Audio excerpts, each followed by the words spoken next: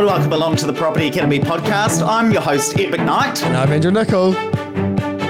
And today on the show, we're very pleased to be joined by Billy McLaughlin, who is a private buyer. Andrew, this is where you tune down the music. I'm in charge of the music today, people. I'm in the recording studio in Christchurch. Ed's in Auckland, and I've just spent the last half an hour figuring out how to connect to the interweb. We are in lockdown at the moment, and so we are recording remotely, which we don't tend to do, so please forgive any technical blunders that may be induced by Andrew. But we are very pleased today to be joined by Billy McLaughlin, who is a private buyer. Now, this is going to be a banger of an episode, and we have Billy for the next 3. Now, if you recall, in yesterday's episode, we had Slade Hocking, friend of the show and real estate agent, talk about why you might like to consider a real estate agent if you are selling your home. Now, Billy's got a totally different view on this, which is going to be really valuable to hear, because you will have heard us talk on the show before about those annoying people who drop letters into your mailbox saying, I want to buy a house off you. I want to buy a house off you. That's Billy.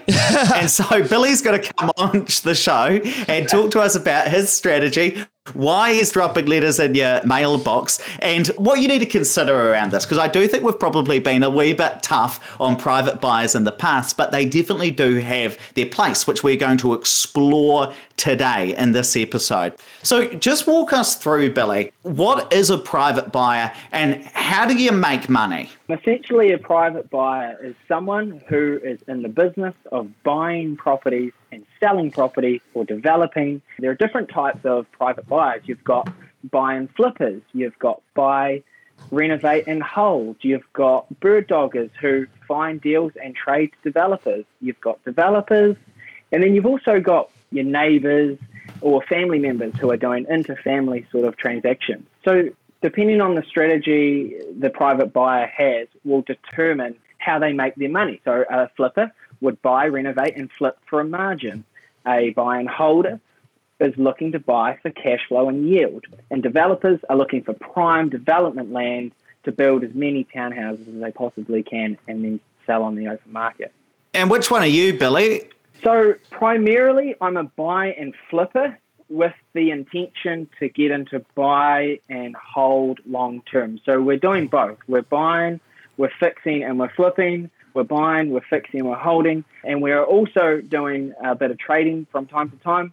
But most of our transactions at the moment are buy and flip in this market. Billy, how does that work from a tax perspective then? Because you'd be what's considered tainted. So anything that you buy to keep, you're going to have to keep for 10 years if you don't want to pay tax on the profits. You're going to have to keep for 10 years after you've ended your trading. Is that right? That's right. And with that, I guess, Andrew, it's just paying to play. That's the price that we've got to pay. And with the tax liability, it's obviously calculated into our sums before making investment decisions. We know we're going to have to pay tax. We know we have to pay a lot of it, and that's just part of the game. Yep. Just one thing to note as well, Andrew. What's interesting is because the Bright Line test has been extended to 10 years, technically there's no additional cost right now to being a flipper because the test is going to be 10 years and currently the tainted test is 10 years as well. Yes, but 10 years from after you exhaust your activities, right? Because if you keep a property for... Oh, no, you're right. No, we need to explain this for people at home because you are right that properties previously were tainted and we're going down a rabbit hole that we didn't expect to, but you always love to ask the tax question first, Andrew. But previously, when the Bright Line test was 5 years, if you were a developer or a trader and then you purchased a property with the intention of buying and holding that, your Bright Line test was 10 years. We haven't seen any Treasury advice at this moment saying that that's going to be extended to 20 years or double the new Bright Line test, which is just an interesting thing to note. Yes. But what I really want to dig on more is the way that people sell their homes to a private buyer, and then we'll talk about in a couple of episodes' time whether people listening to the show should become one. Just walk us through, Billy. You are purchasing properties privately off somebody, so you're knocking on their door, dropping a letter in their mailbox, hoping that they're going to sell a property to you. How likely is it that a homeowner is going to get less money if they come to you versus going through a real estate agent? That's an interesting question, Ed. Now, if you were to look at the data will suggest it's likely that you are going to get less through selling to a private buyer. However, in some cases, selling to a private buyer versus going on the open market can be beneficial to the seller. Now, this comes down to their circumstances. Selling your property on the open market, it takes time, it costs money with commissions and fees, but most of the time, the biggest objection that we have with the sellers it's the time, and it's also uncertain.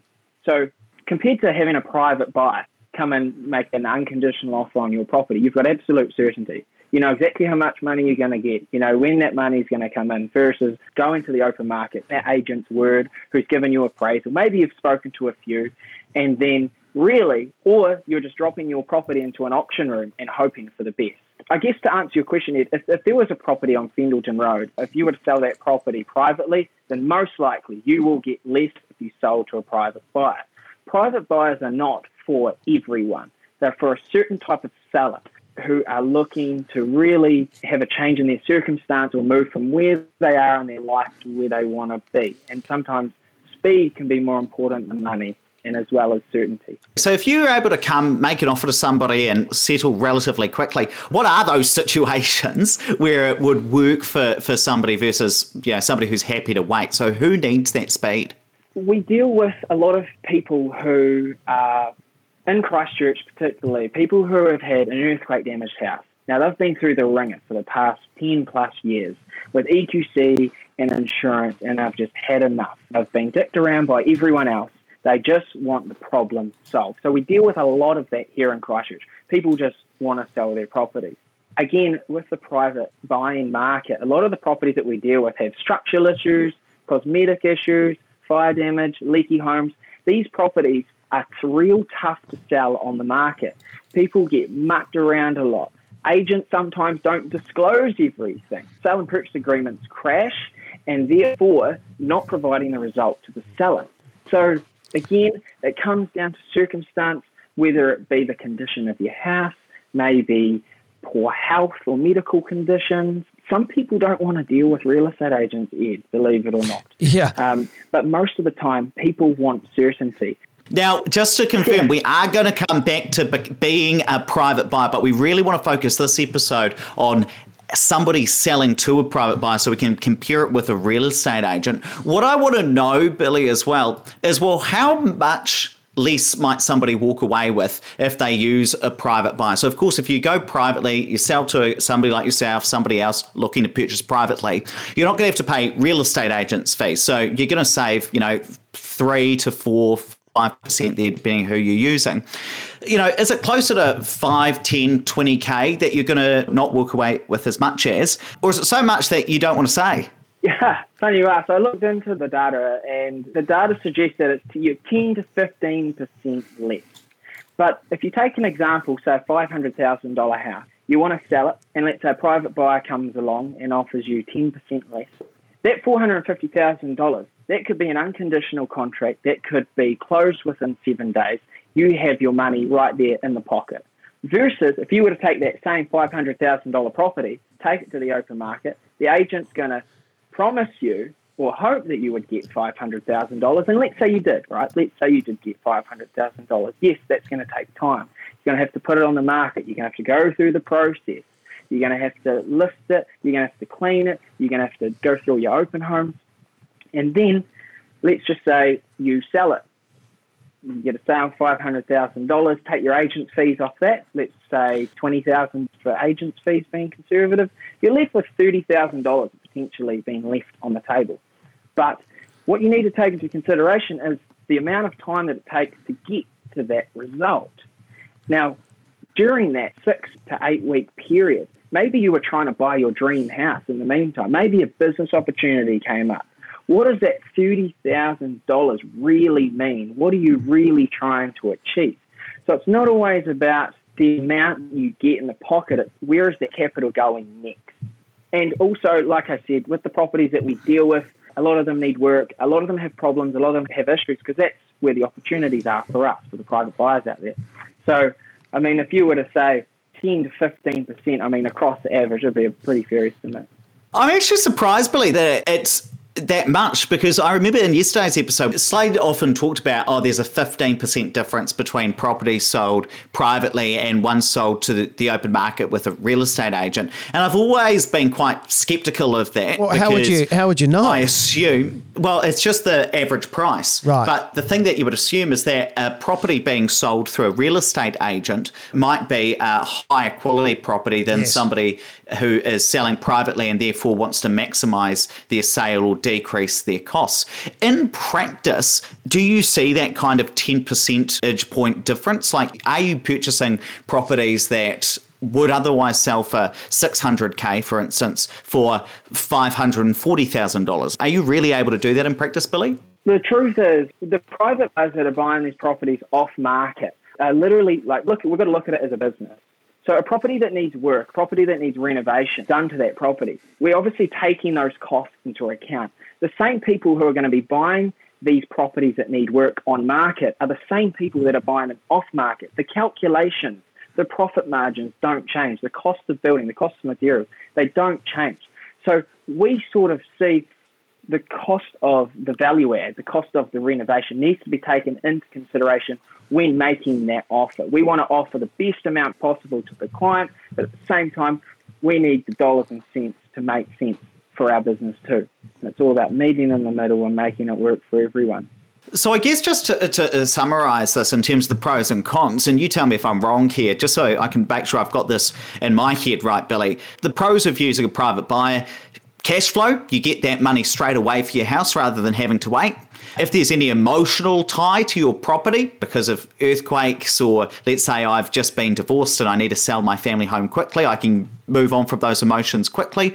Maybe I might be able to negotiate some good settlement terms with you as a private buyer so that I can then go and purchase my next property at the right time. But then conversely, on the other side, the con, it seems to me, is that I've potentially got a lower price.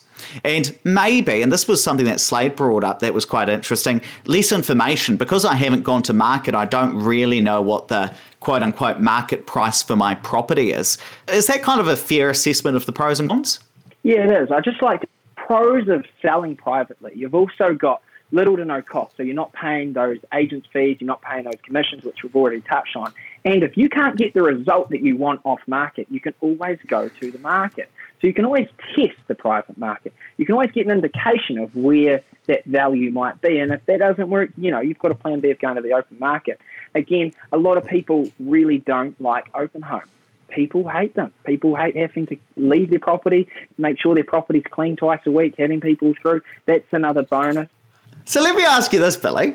If you were able to settle on these properties because you've got the cash flow to be able to do it, where have you got all this money from? Are you rich?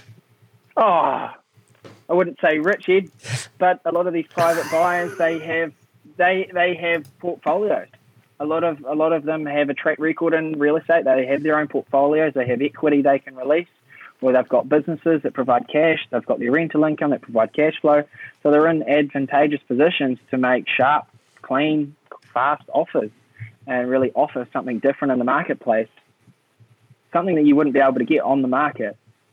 Definitely. And look, again, I think it's important to note what you'd said at the start, Billy, is that selling your home privately in this way to a private buyer isn't going to be the right fit for everyone, but certainly in those situations where you need to move quickly, which I often call it the 3Ds: damage, divorce, and death, where people want to move quickly, people need to move quickly and liquidate their house, which is actually the number one downfall of real estate, is that it's not a liquid asset. And so private buyers play a part in this, can play a part in the market in providing that liquidity. So for people who really need that and value that, they may be willing to accept the hit, not earning as much for that house or getting as much cash back from that property. But if you need to move in those situations, then it plays a function, I guess. Absolutely. And when we're dealing with clients who have medical issues or health issues or have family members that are terribly ill and they need help, the last thing they want is the hassle of selling their house on the open market. They just want a result. And it's our job to provide them an alternative. Hey, here's a cash offer. Is this going to work for you? We can make a flexible settlement work. So there's a huge need for this service. Private buyers have been around a long time. There are a lot of companies out there. It's all about doing your research and really going deep on which one's going to be the right buy for you. Fantastic. Let's wrap it up there, but please don't forget to rate, review, and subscribe to the podcast. Really does help us get the message out to more people. And make sure you tune in tomorrow, because we're going to talk about the process of using a private buyer. So if you've decided that this is the right fit for you, then how do you actually go about doing it? How do you choose a private buyer to work with? We're going to answer all of those questions. Other thing I want to talk about, we are currently hiring here at Opes Partners. We are looking for property partners and financial advisors to join the team. And so if you are an authorised financial advisor, you've got your level 5 certificate, then drop our general manager, Ollie McKenna, an email. His email is ollie, OLLIE, at opespartners.co.nz. Or send us a text. We'll tell you his email again over there, 5522. It'd be great to hear from you, because we are trying to help more Kiwis get good financial advice and make smart property investment decisions.